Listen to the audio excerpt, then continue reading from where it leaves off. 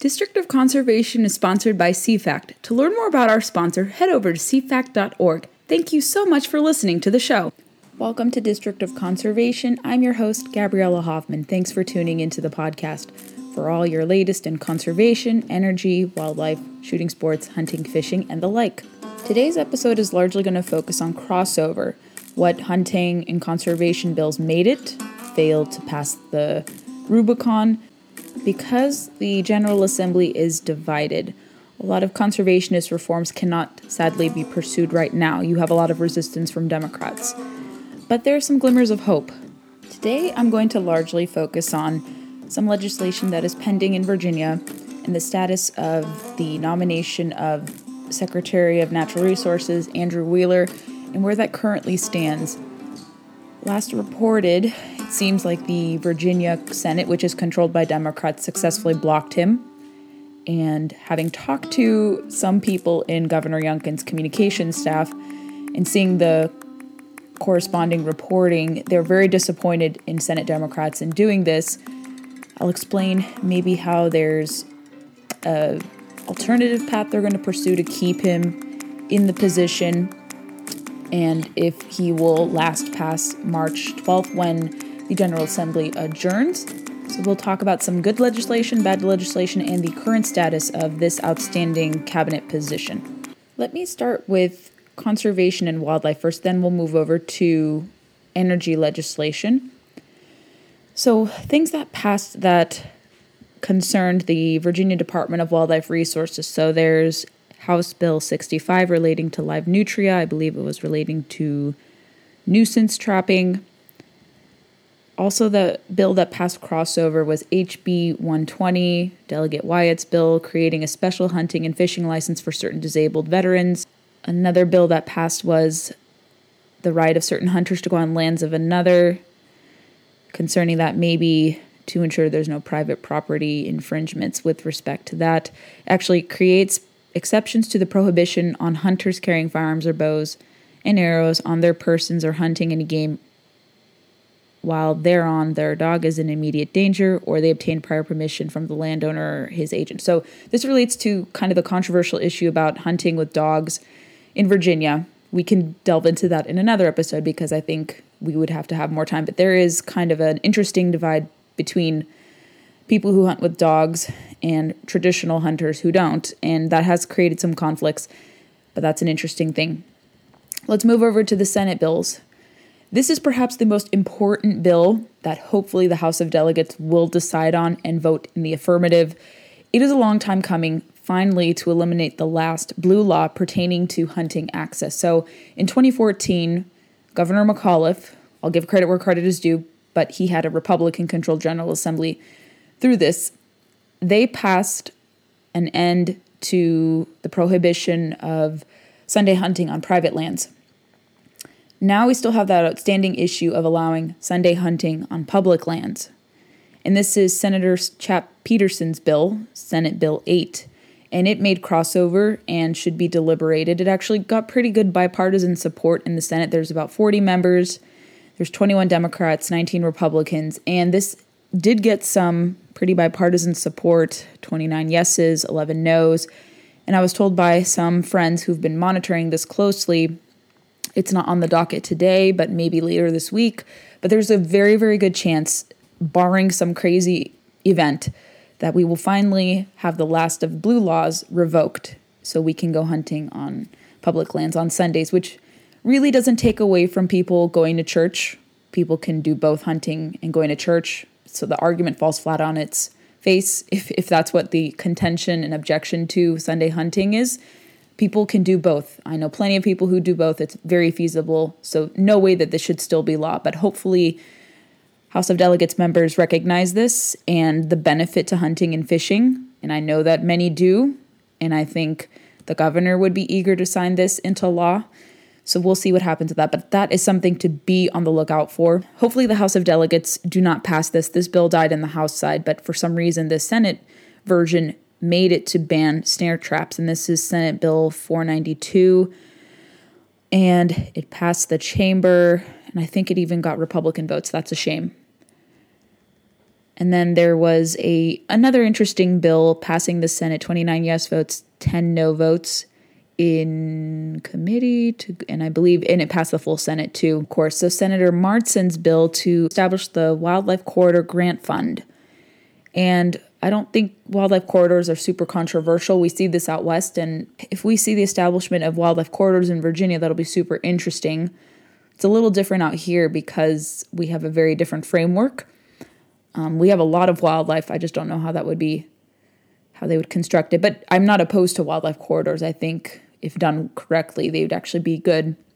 But we see that, and that could go to the House of Delegates. So very interesting there. Now, bills that are no longer moving forward. This is a shame. This was actually a pretty good bill by Delegate Edmonds to allow Sunday hunting on wildlife management areas. They said, according to the department, the bill is no longer going forward. That should be going forward. This is another bill that sadly did not make it to crossover. Special lifetime hunting and fishing licenses, volunteer firefighters, and emergency medical services. And they say that the bill was laid on table. Another bill by Delegate Edmonds to allow for Sunday hunting on wildlife management areas. It failed to report in the House Agriculture, Chesapeake, and Natural Resources Committee. This bill, too, kind of changed the limits on caliber use. 22 caliber rifle authorized for hunting deer. It's no longer moving forward, but the bill was laid on the table. 4 yeses, 2 nos. A hunting ban thankfully died in the House of Delegates. Delegate Goditis' bill, hunting with steel jaw traps prohibition penalty. Bill was passed by indefinitely. 4 yeses, 2 nos. Delegate Ranson's snare trap prohibition bill. Like I said, there was a Senate bill that crossed over, and this House version failed to report. It sounds like a companion bill to the House one. The prohibition of trapping contests and predator killing contests died too. It failed to report 3-3. Thankfully, another bill relating to snare trap prohibition also failed to report. Let's briefly talk about some energy bills that made it. With Republicans now controlling the House of Delegates, there was a keen interest to repeal the Virginia Clean Economy Act, to withdraw us from the Regional Greenhouse Gas Initiative, and to change the clean car standards, which would make it so Virginia by 2035 would abandon gas-powered cars. And we have seen efforts to repeal RGGI, or to repeal the VCEA, to remove us from RGGI, stalled. Maybe I have to look into seeing if they will make it over to crossover, but according to reporting I see from the Virginia Mercury, it doesn't seem like the case, except for a few things relating to the Air Pollution Board that actually even got bipartisan support. What else got bipartisan support?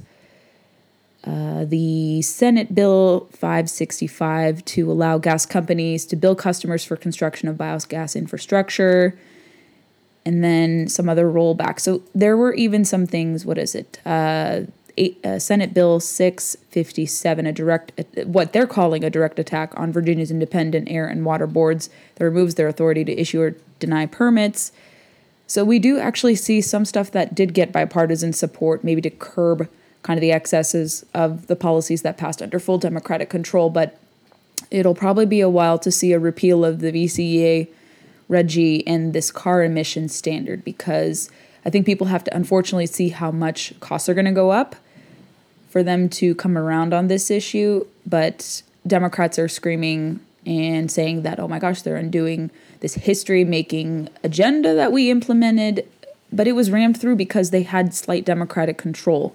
But it's obviously not the will of the entire Commonwealth. You talk to people and explain these laws to them that are already in the books and explain how much their costs are going to go up, you'll find that actually they may not be in support of this after all. Like I said, there was a Mason-Dixon poll that showed that even independents and a good share of Democrats did not like the contents of the VCEA, RGGI, and this car emission standards. So Democrats have to reckon with the fact that even though they had full control of the General Assembly and Governor's Mansion, they were not very transparent about the impacts of these laws, and people are now starting to see it for themselves. So they can scream all they want, they can be upset. They don't have a mandate. They didn't listen to voters. Voters removed them from office during last year's election, and they have to respect the will of the people, but they're still in denial over this. And even with respect to energy policy, like I said, I think you're going to see a lot more opposition to those 3 points, the VCEA, participation in RGGI, and the car emission standards, because there's no infrastructure for electric vehicles here in Virginia whatsoever. So how can you push us to abandon gas-powered cars if there's no infrastructure? And also with studies showing that only wealthy people will benefit from electric vehicle subsidies. Makes no sense. They're just trying to waste money and trying to cripple the economy, all the while not benefiting the environment. So that's kind of a legislative update, and we will keep you abreast with the latest, especially if Sunday hunting crosses and gets to the governor's desk. I'm optimistic about that. I'm hoping that does pass. Let's briefly talk about the status of the nomination of Andrew Wheeler. I should have talked about this earlier because it's a little out of the news cycle right now.